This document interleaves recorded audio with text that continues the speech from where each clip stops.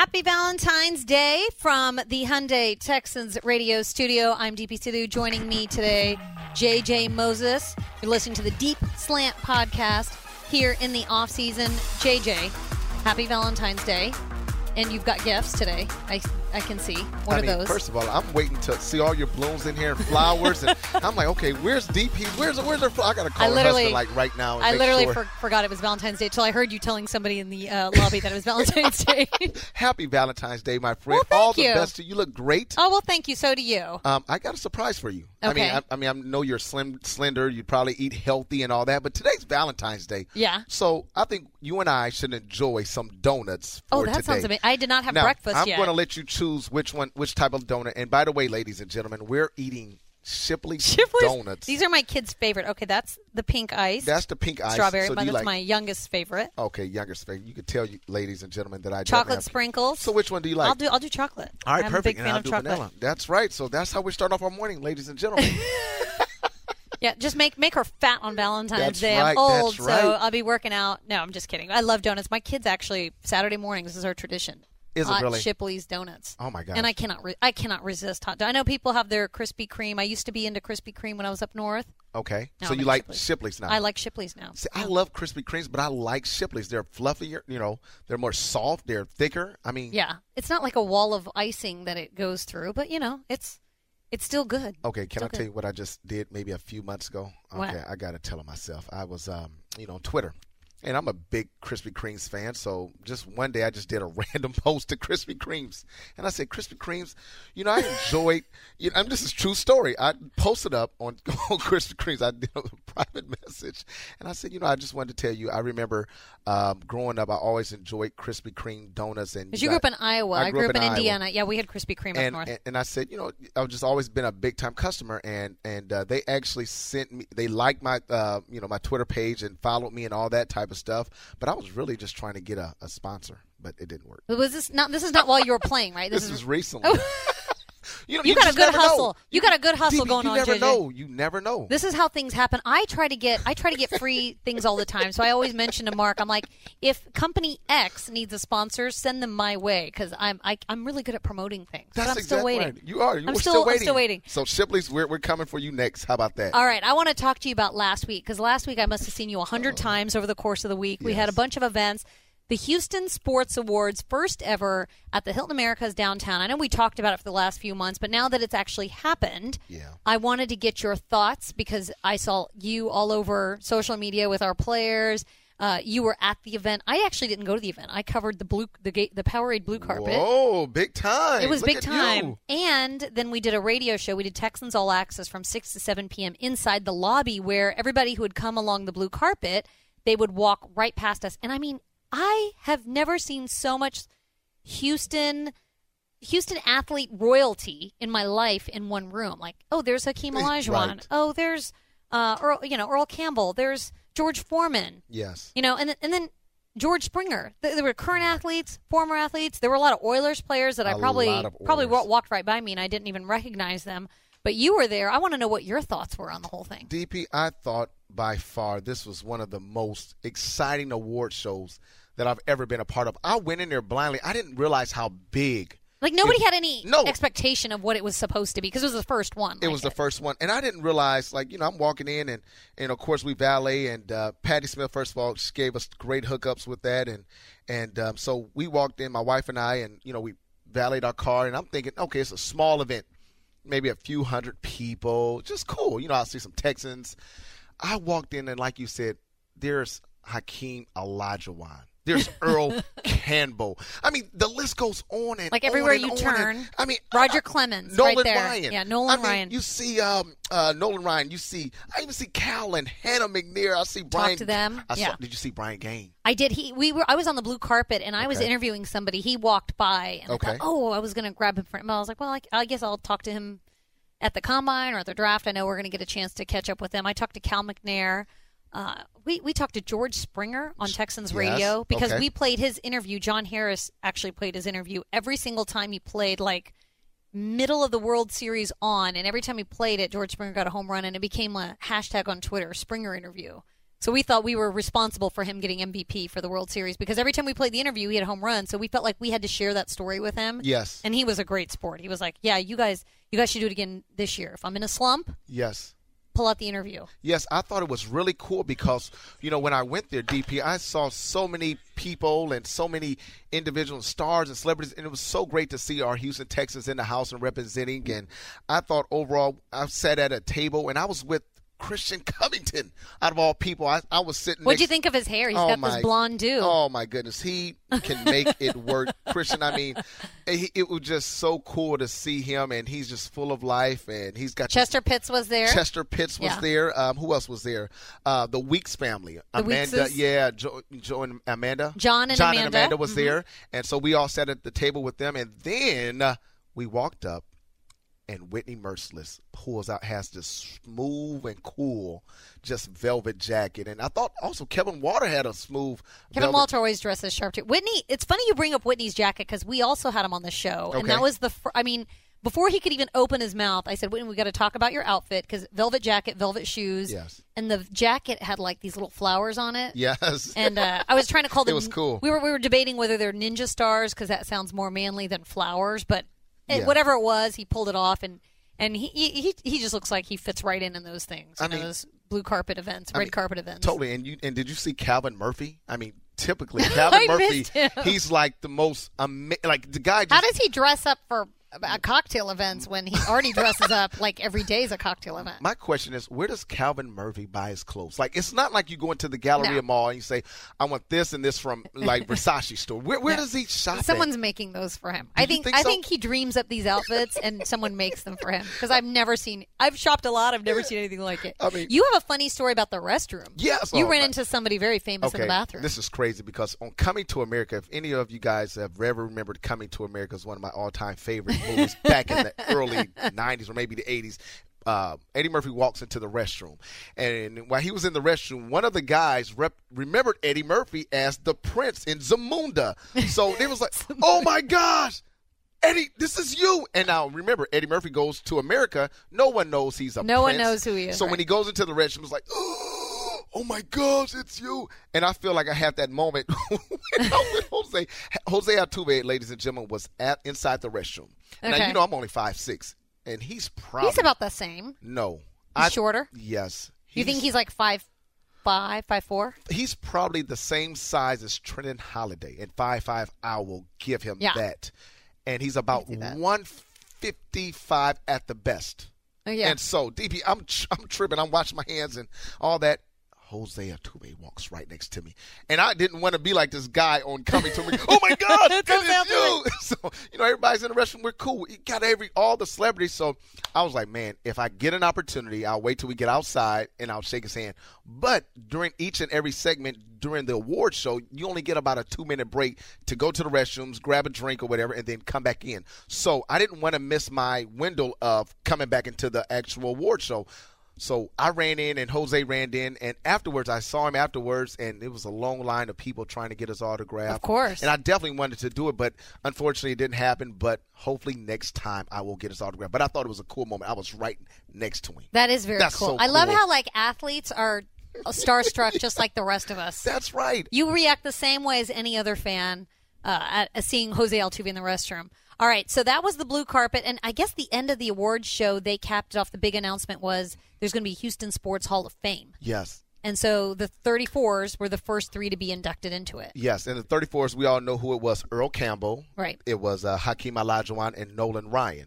And so just to see those guys, I mean, I grew up watching those guys, and just they were like icons to us. Right. And so seeing Hakeem and Nolan Ryan and Nolan Ryan was sitting up right at a table right next to me, and I seen Rusty Hardin. He's a powerful attorney here in I see him at Houston. the Rockets games, right? And he's at every Texans game. Can you believe it? Is he really? Oh, he's I bet he big is. time. He's a big time Houston Texans fan. Sits right there on the 50-yard line. But when I just see when I saw all those stars, DP, it was just a cool testament of how awesome this award show was, and I'm just amazed at seeing what's going to happen next year because it can only get. I don't know how it can get bigger. How can you top it? But if there is a Houston Sports Hall of Fame, the first person to go in, we were just talking about this on the walk down here. You think Andre Johnson? How long do you wait before you put Andre Johnson in it? I mean, I don't know how long you can, but the question is you also have to have more than just Andre there. Like, this event was 3 high-powered celebrities, icons, pioneers of their day. So if it's next year, you got to have Andre, but it's got to be somebody else. Well, you got to bring in a Rockets player I or got a somebody. coach. Vince Young, Andre Johnson. He was there as well. He was. Yes, I met. Oh, Vince Young. He was. I mean, he's really tall. Is I he didn't really? realize that. Yeah. Vince is like 6'6", 6'5". Oh, okay. I mean, he's really tall. But anyway, Vince, Andre, and I don't know who other third person would be. I was talking to Mark Vandermeer. He said maybe Rudy Tomjanovich, the Oh. Rockets coach. I remember I moved here and he was still coaching the Rockets. That was towards the end of it. So maybe you get somebody from each of the 3 franchises. I think it's cool because, of course, cool. if Andre Johnson gets inducted, whether it's next year, 5 years from now, whenever, it's going to be like his Ring of Honor ceremony where That's right. everybody who ever played with him is going to want to come out and support him, as well as so many current players that played with him. Oh, for the Rockets, easy. Clyde Drexler. Clyde, yeah, I would say. That's a Hakeem and then no-brainer. Clyde. That's no-brainer. You would think so. Okay, and I did hear about the rings. So did you hear about the rings that all 3 inductees received? No. So right when the event show was over with, each one was awarded an unbelievable, like a Super Bowl ring, so to speak, and had their name, number, full of ice, full of diamonds. It was unreal. Nice. And I believe each ring cost $60,000 per ring, and it was donated from another company that supports, I guess, this Houston Sports Award. And so it was cool to know that. But each ring is worth $60,000. That's crazy. I had no idea. Big time. It was big time. But that's a big time event. I can't wait to see next year because I didn't know what to expect, and I was on the blue carpet and I thought, what is it? I didn't expect it to be as grand as it was. There were fans lined up, every single news outlet. We were actually right when people entered, they would announce who it was, and then we got to grab them off the blue carpet. I was only there for maybe 15 minutes. I got so many interviews. So who did you interview? Well, I got Cal and Hannah McNair. I got Christian Covington. I got the Weekses. Yes. I got Chester Pitts and his son. Yes. And then I had to go. Yeah, then I had to go do the show. So I literally did all those in like 10 minutes. But, I've watched a lot of E!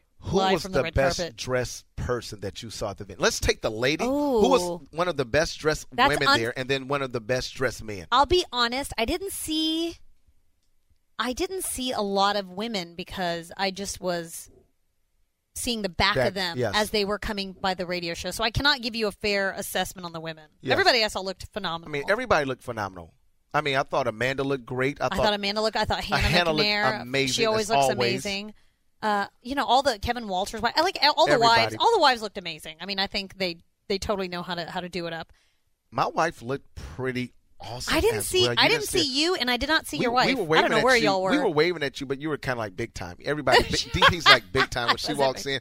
Everybody, DP, hi. Where was this? So I saw you, and you were kind of. It was towards the middle part. Once you walk into the award show, you go up the elevators, and you're about to go inside, and you were off. Oh, we were on the air. Yeah, we were probably on the air. And I didn't want to break your attention. I saw you, Mark, and I think was John there as well. Yes, John was there. I saw John. So we had our headsets on. I probably couldn't hear you. It was the whole group, and I forgot who you were interviewing at the time, but it was just really cool. I thought everybody looked amazing, and I'm so thankful I wore a tuxedo. I mean, it was one of those things where, most guys, you wear a suit or whatever, but for the most part, everywhere I looked, everybody had a tuxedo. Everybody was very dressed up. I mean, it was really cool. It's an award show. It was an award show. Yeah. Thank goodness I didn't wear shorts and flip-flops. Yeah, don't wear shorts and flip-flop.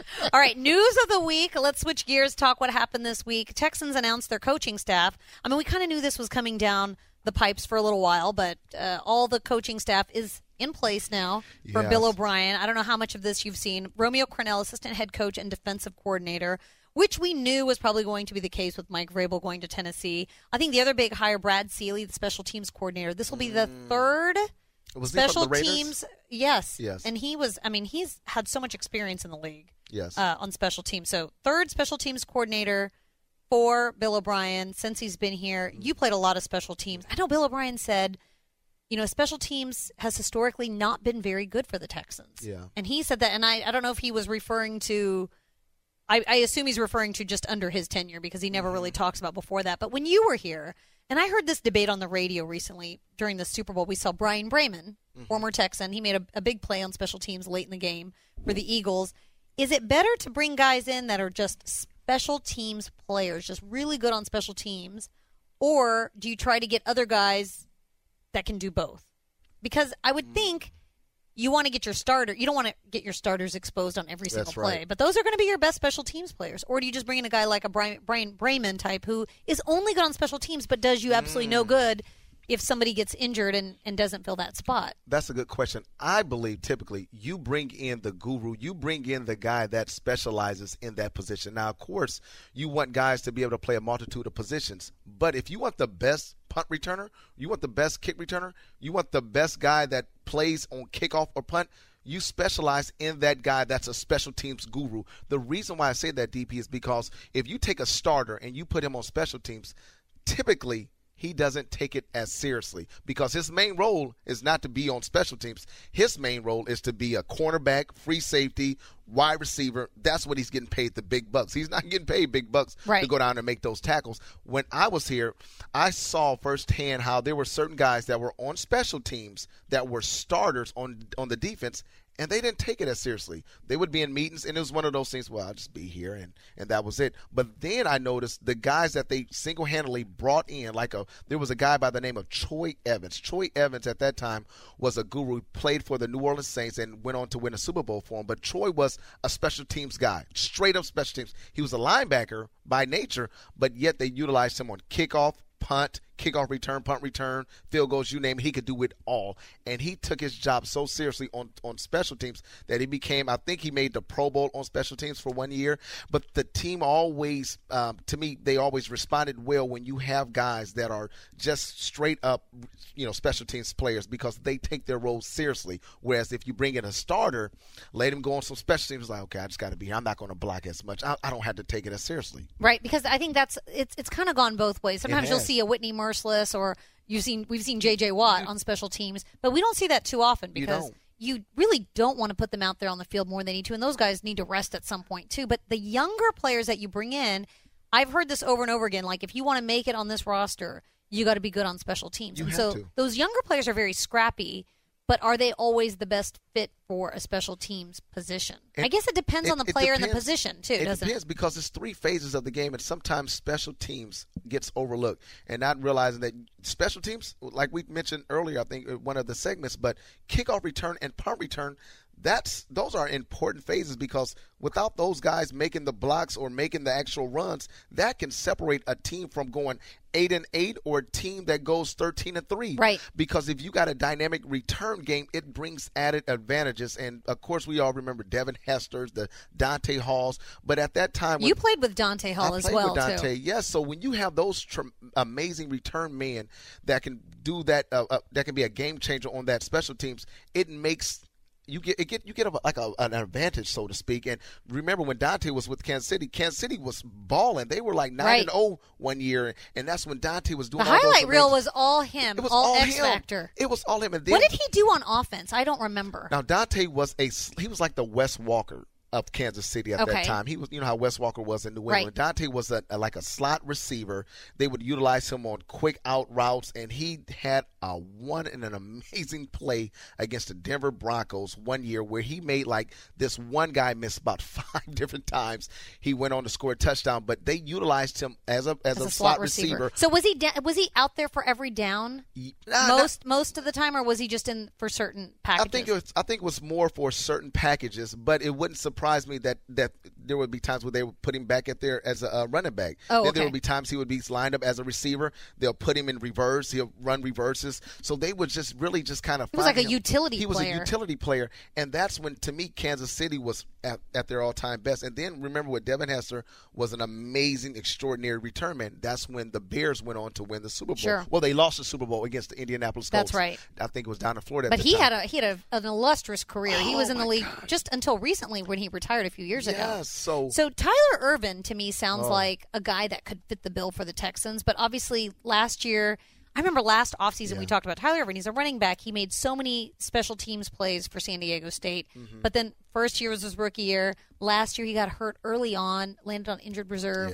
Yeah. Somebody like that who plays a little bit of slot, can line up as a running back, fast has a lot of experience on special teams.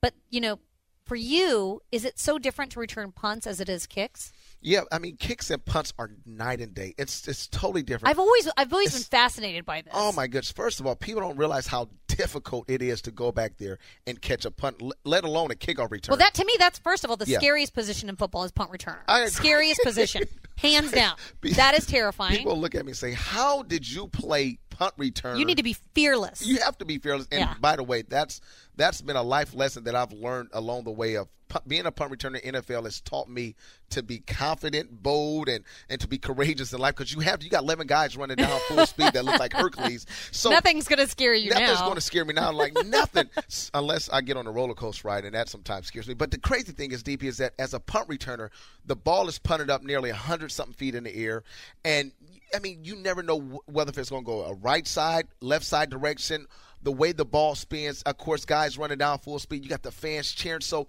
you really have to be poised and really honed in into that ball, because the ball is so small and it gets lost in all of the backgrounds of the stadium. And then on the kickoff return side, I think personally kickoff returns are a little bit more difficult than punt returns, because kickoffs, it's like you catch the ball, you kind of know what direction it's going to go to, and you already have the guys up front that's right there blocking for you, and all you really got to do is just hit the wedge. And so as a punt returner, you have to be a little bit more creative, because when the ball's punted in the air, of course it might be, okay, you got to run a right return or a left return. So you can kind of, it might not be always in control. You got to just really trust in your natural instincts, so to speak. So there's more decision-making on a punt return than a kickoff. Yes. But if you can do punt return, don't you think you could do kickoff? No, because it requires two sets of skills, because typically kick returners, when I was playing, you can put a running back there, you can put a bigger guy back there, and they can kind of get the job done. Punt returners, you have to be very, very elusive. I'm talking about you have to, which explains why Will Fuller was doing that so much. Exactly. Yeah. He's an elusive guy, whereas on a kickoff returner, you can put a running back there. But I think a lot of times what makes an effective punt returner is having a receiver, so to speak, not necessarily a running back. You got to have a guy that's a little bit more shiftier, and sometimes a running back, not to say that they're not shifty, but typically they're more north and south runners, whereas a receiver, they kind of dance more. They kind of know how to, move their hips and which all is that sometimes the most frustrating thing about watching punt returns, when you see all that dancing, because you feel like, are they getting anywhere? What's happening? Yeah. But sometimes you just need one hole or one break, and then they're gone. I mean, people would say, JJ, why don't you hit the hole? I remember when I was playing it. Why is he dancing so much? But they don't realize what they see way up in the air in the stands is totally different from what you're seeing on the ground level. All I see is bullets coming at me full speed. So I'm trying to dodge this person. I'm trying to set up this move. I'm trying to set up this next move so I can get to over where you're seeing it. So it's not as easy as it looks. You don't see the hole right from where you're standing. No, because you're just seeing guys coming at different angles, full speed, and you're trying to say, okay, I'm trying to set up this return to make it look like I'm going over here, but really I'm trying to go back over here. But the fans are saying, oh, this side was totally open, but that might not have been a side that I was supposed to be designated to run to. So it's almost like a game of checkers, or chess. Yeah. In chess, you're setting up moves for the next move. For the next move, right. But in the chess, angles, it's all about the angles. And once you get hot as a return man, to me, that's what sets the tone, and you can really do this job for a long time. Once you take one back, I guarantee you will take back another one and another one, because it's always been like that. But the difficult thing is to try to get that first one. And once you get that first one, you get that more confidence. Then teams begin to get this fear factor in you, where they're afraid to kick it to you. And once they're afraid in the NFL, once a team has that fear factor, I like to call it, now you begin to have the advantage over the opponent, because now they're afraid of you. So you can make one move and they're falling down, they're stumbling, and that's what happens when they would always face against a guy like a Deion Sanders. They're afraid. They're afraid of him. They automatically know. And the touchdowns just came for him. It just came easy. I remember going to a game at the old Cowboy Stadium in Dallas. I was in Dallas briefly, 1996. He was playing Indianapolis, and I thought, I just want to see him score one touchdown on special teams just to see him do the dance. And he did. I felt like every game I watched of his, he was scoring. But I remember seeing him in person. It was at the opposite side. I had horrible seats. I was on one end of the stadium. He ran it back to the other end, did his Deion. What was it? The Deion shuffle or the Deion slide shuffle. Or whatever? It was what was it? It was crazy something. Dance that he did. It was cool. It was fantastic. I mean, we had that huge screen to watch it on. But when we talk, you bring up an interesting point that once you get hot, teams get scared of you. I felt like we saw a flash of that when Will Fuller returned a punt return for a touchdown against Tennessee a few years ago. Was that last year? No, it was the year before that. Yeah, it was the year before that. And I felt like even throughout that game, you could see Tennessee on special teams not wanting to kick it to him. Yeah. But what about when a guy drops a ball on a punt? Or isn't it how many times does it take before you get your confidence back? And did that ever happen to you? It's tough, especially as a rookie. If you go back there and you're expected to catch a punt return, and if you drop that ball, to me, you'll see a lot of guys, and if they're trying out for the team and they're putting them in for preseason, most guys that go back there, you can see that they're intimidated. They don't have that confidence. You can just tell by the way that they're catching the ball. And when you don't have confidence, number one, as a punt returner, to go back there and catch the ball, you've already lost the battle. You automatically got to know as a punt returner or as a kick returner, it's not even an issue going back there to catch. That should be like second nature. Okay. So if you're thinking about, oh my gosh, I got to go back here and catch this ball. I mean, I don't know how you don't. Most guys, and to me, most guys that think that way, for some reason, they never make the team or they never make the big plays. It's those guys that go back there, and when you see them go back there, it's almost like they're pumping the crowd up. They're excited. That you could just feel the energy. You could see their swagger. You could just feel it.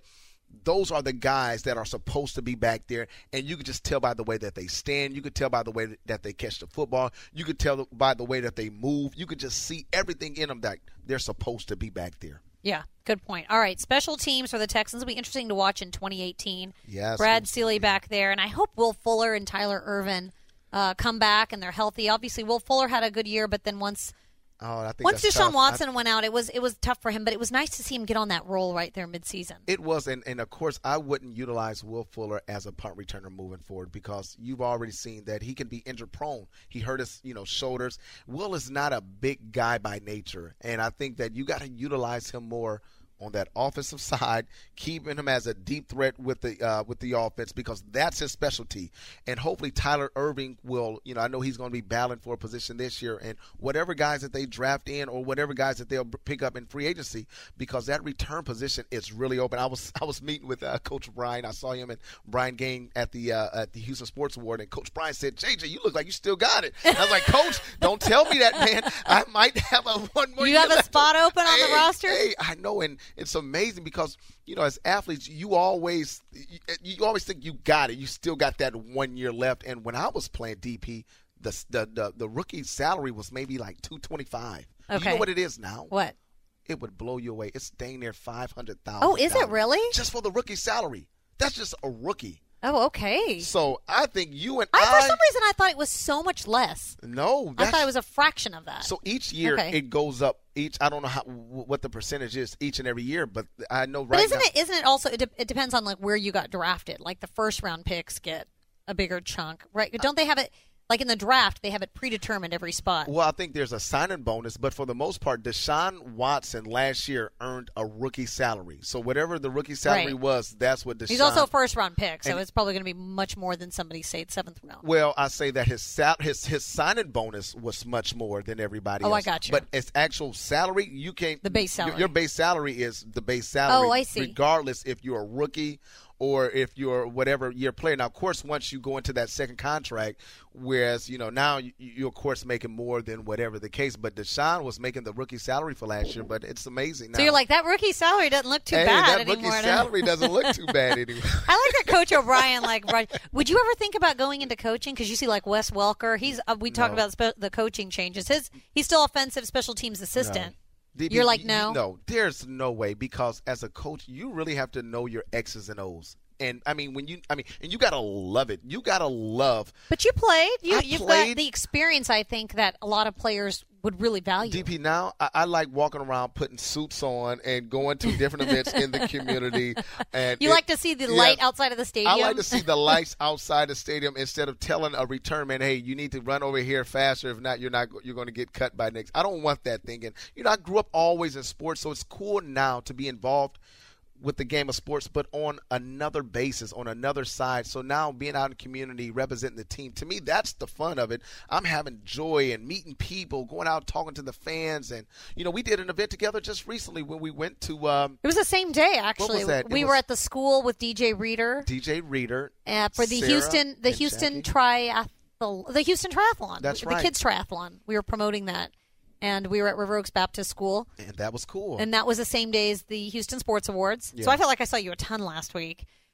You mentioned being out and about in the community. I want to ask you about this. This is kind of news. This is our social media news of the week, if you will, because I feel like there are plenty of news that breaks on your news outlets, and there's news that breaks on social media, Right. which is always very entertaining and interesting because it's not the way it was when you were in the league, by far.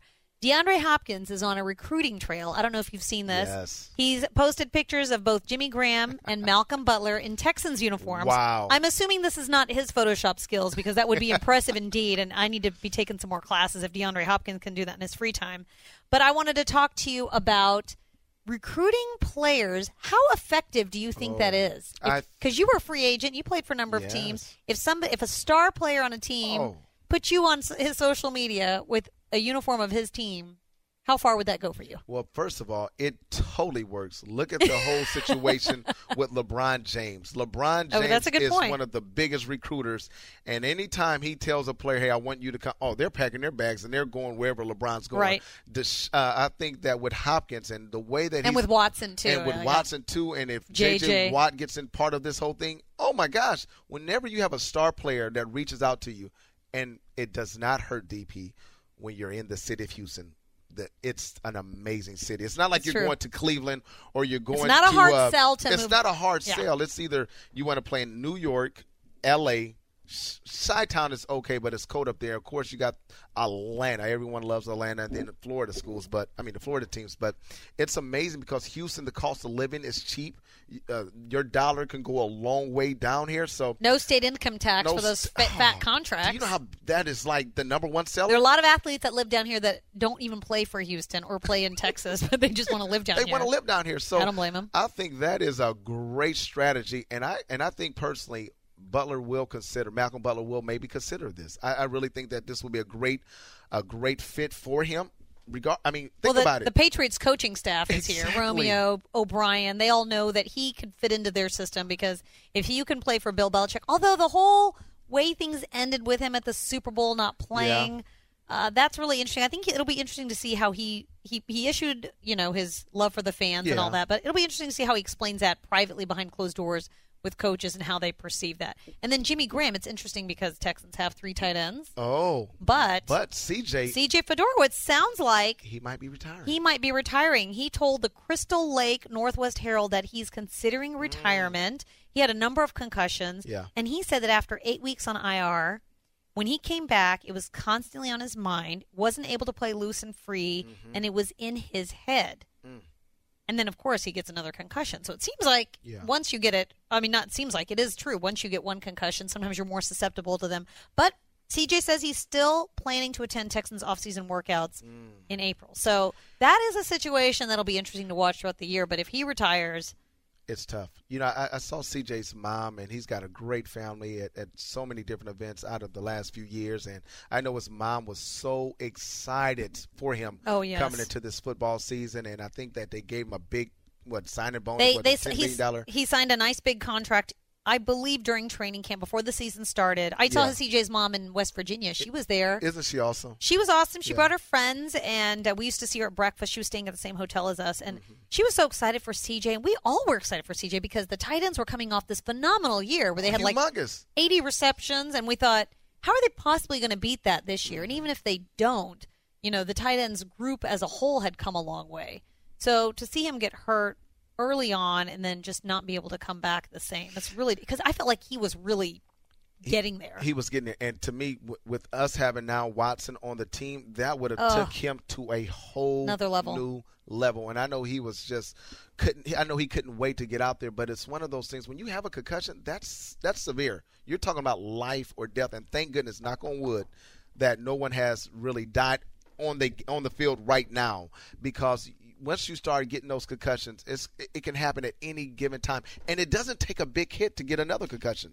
It doesn't, especially once you've had it. And it's just really sad that you have to be so cautious then after that. And as a player, once it's happened to you once, twice, 3 times, you're worried about it. You're worried about it. Because I think these guys all know that if you get too many concussions, they're going to shut you down for the season too. So I think it's 1, it's health, and 2, it's just from your career standpoint? My question is it worth it? Is it worth risking your life? And that's the question he has to ask himself. Yeah, I think only he can answer that. Only he has to answer that. And the thing is, you got to think long term. Of course, football is a great thing. It provides for the family. But ultimately, you only get one body. You only get one brain. Make sure you protect it.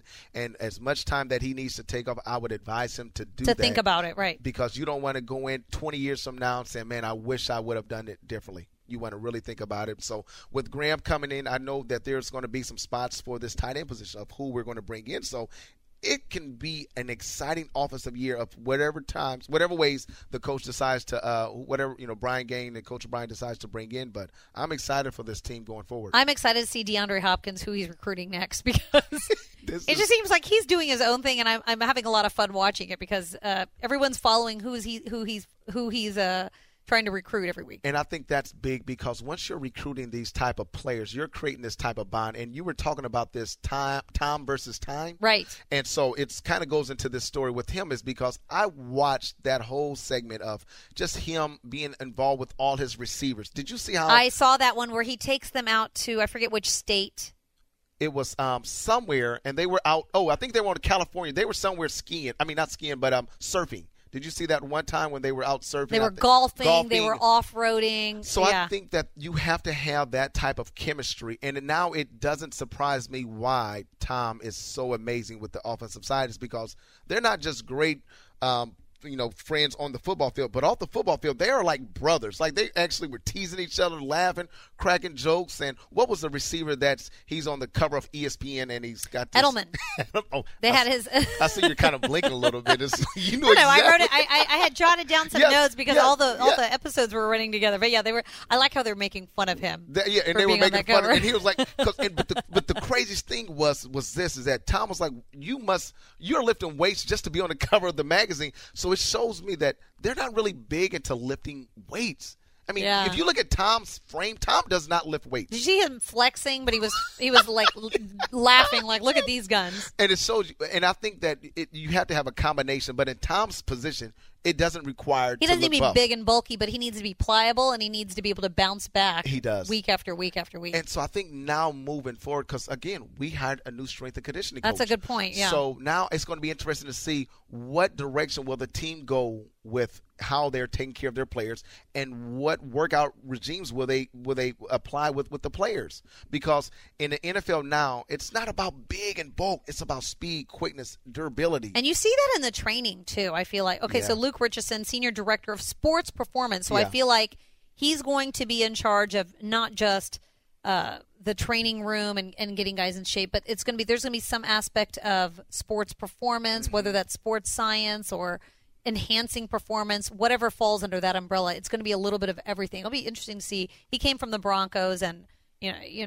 how he incorporates what he did over there with what's happening here. When you were here, I know we've had a couple of different head athletic trainers. Yeah, we did. What was it predominantly? Because you see guys that are big into heavy weights, just bulk up, add a lot of muscle, and then you have guys that are like fast and high interval sort of speed training things. What was it for you? When I was here, we had a staff where, I don't know if you remember this, I think they removed it maybe about a few years after I retired, but we had a green monster hill. Do you remember that? No. Okay, there was a humongous monster hill. It was made out of turf, and it went up maybe about 40 feet up in the air, and guys would go there for the summer. This is where we would work out in, and we would just actually... This is on the premises here? This was right here at the bubble. On the other side of inside the bubble area. Inside the bubble. Outside the bubble. On the other side. On the other side. Well, maybe it is. I've never ventured on that side of the bubble. Yeah, that's where the special team guys go over there. So get over there. So you ran trouble. You ran up a hill? Yeah, so we would run up a hill. The 49ers have something like this. It was something like that, exactly. And it was a cool hill because... I'm going to go see if that's still there. But it's not there no more.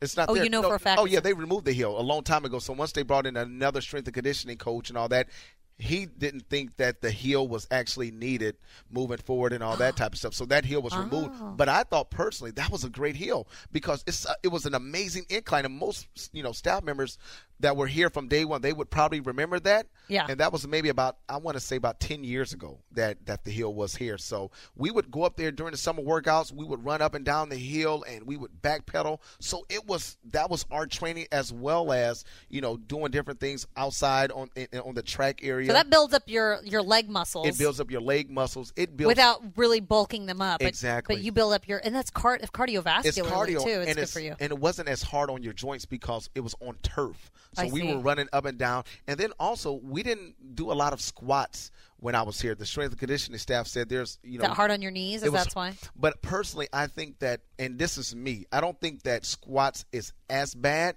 but I think that there's a way you should do it. And I think that if you do any type of squats, it shouldn't be a lot of weight, because a lot of weight to me is bad on your knees. And I wish I would have incorporated more squatting, because it helps me with my explosiveness. And I think that it would have helped me overall with my run game and all that. So I lost a lot of muscle when I got into with the Texans, because I wasn't utilizing my legs as much as needed. And so moving forward, I think that it's important that athletes continue to work on their muscles, especially your lower body. You need that. That's where all your energy and But this is so this is my philosophy, and I'm not a football player, obviously, but I would think that if you build muscle, and I've been told this too, because I like to lift heavy weights, and I don't bulk up, clearly, because you would never know that I lift heavy weights, but I feel like that's your engine. So the bigger engine you have, so the more muscle you have, like the more horsepower you have. So don't you need more muscle in order to move fast? Like at what point does it make you bulky, do you think? Well, I think everyone's because genetics. your power comes from your lower right. half. Well, genetics plays a factor of anybody in anybody's body, so to speak. So a lot of guys, for an example, let's take Andre Johnson for an example. Andre Johnson's by nature, he's a lean guy. Now, of course, Andre can get bigger and all that, but he's just a lean guy. J.J. Watt, he's kind of a bigger guy, and I think over the years, J.J. has actually leaned up than what he was before he got here. He's leaned up, but he's more defined. Exactly. He's like a V shape. He's more of a V shape. Yeah. So when you see J.J. puts on his T-shirts, it's more of a V shape. Even if you look at Deshaun Clowney, Clowney. Deshaun Clowney? Deshaun Clowney. That'd be an amazing player. Yeah, Jadeveon Clowney. I'm going to name him that. That's his new name. When you got Jadeveon Clowney, if you look at it, he's got a waistline. It's like guys now are more trim, especially in the midsection. That is the trend, yeah. And I don't know if that's because they like to look good in their skinny suits, but Jadeveon Clowney is a perfect example of someone who's so fast but very big and muscular. Very big and muscular. And to me, your overall, what I did not realize until later on, once my last year in the league, of how the core is such an important factor of the way you play the game. Yeah. Most guys, I remember watching Andre Johnson, and we would always be in a weight room and we were working out, and I would always remember this, and I didn't understand it until later on, but Andre worked mostly on his core. He was more of a core guy. Like, he would, of course, go in and do his bench pressing and all that. But I would see. So what would he do? Because that's before planking and all that became really in. I mean, your hip. Andre was big on his hip flexors and his core. I would always see that, and then over the years, I think guys have incorporated that style of working out now. Core, your hip flexors, because that's where your movement takes place. Sure. That's explosiveness. So that's important. You got to have strong hip flexors. That's where your speed starts from. Your core. You can look at most track athletes. You have not seen a track athlete that's a sprinter that does not have a six-pack. That's true. For the most part, if you look at all these fast guys, they have an amazing set of abs. That's where it starts from. Now, of course, you see joggers, and you can go out and you see people that are joggers. For the most part, you don't have to have a six-pack to go out and run at a leisurely pace. Right. You can just, That's my style of jogging. I just like nice and slow and leisurely and think things through. Yeah, but if you're an actual sprinter, somebody that's got speed, for the most part, you have a set of abs. That's interesting. Yeah. All right, so you would have done it differently. I would have worked more on my core and more on my hip flexors. No, not more squats. I mean, of course, I would have incorporated that into it, but it would not have been my main emphasis is squats. Because squats, to me, if you're not working on other parts of your muscles, it can limit your range of motion. You're not as loose. I want it to be loose, and that's what it takes to be an athlete. You want to be loose as possible. You don't want to be like a robot out there where it's like 90 degrees, turn left, 90. I'm so big and strong, but I can't run. I can't run. I'm turning left. You don't want that. You want to be as fluent as possible, and to me, that's been the advantage of some of these amazing athletes that we have with the Texans, is that they're so elusive. Look at Deshaun. Deshaun, elusive. Like, he can make He's sort of built like a track athlete, isn't he? He really is. Yeah. And if you look at even Hopkins, I mean, even Will Fuller, I mean, all these guys, for the most part, they're very elusive, but they also, you could tell that they work on their abs. Jonathan Joseph, Kareem Jackson, the list goes on and on. Right. All right, so it's Valentine's Day. Before we go, I got one final question for you. John Harris and I, we're going to do this on the radio later, and Mark Vandermeer, and I think Drew Doherty as well. since it's Valentine's Day, the moment you loved the most when you played for the Texans. Oh, I feel like I need to ask you this. The moment I love. And I love it because you played during the years when, like in recent years, we all know what the favorite moments are. But you played before the playoff, the postseason appearances, and all that. So what was your favorite moment back when you played here? When I played here, there was, DB, that's such a great question. There was one moment, but it wasn't actually a moment on the playing field. It was a moment where we were traveling. And we were on our way to play an opposing team. I don't remember what team it was. Typically, rookies are supposed to go out and bring breakfast for the veteran players. That was their job. Just like you did today for me with the donuts. So the donuts, actually, simply old habits die hard. Yes. Actually, we're going to bring it full circle, this podcast. We started with donuts. We're going to end with donuts. Actually, all right. We're going to end with donuts because this is part of the story. Okay. So there was a guy by the name of Kendrick Starling. I got to throw his name out there. He's a great guy. But Kendrick Starling was part of our wide receivers staff at the time.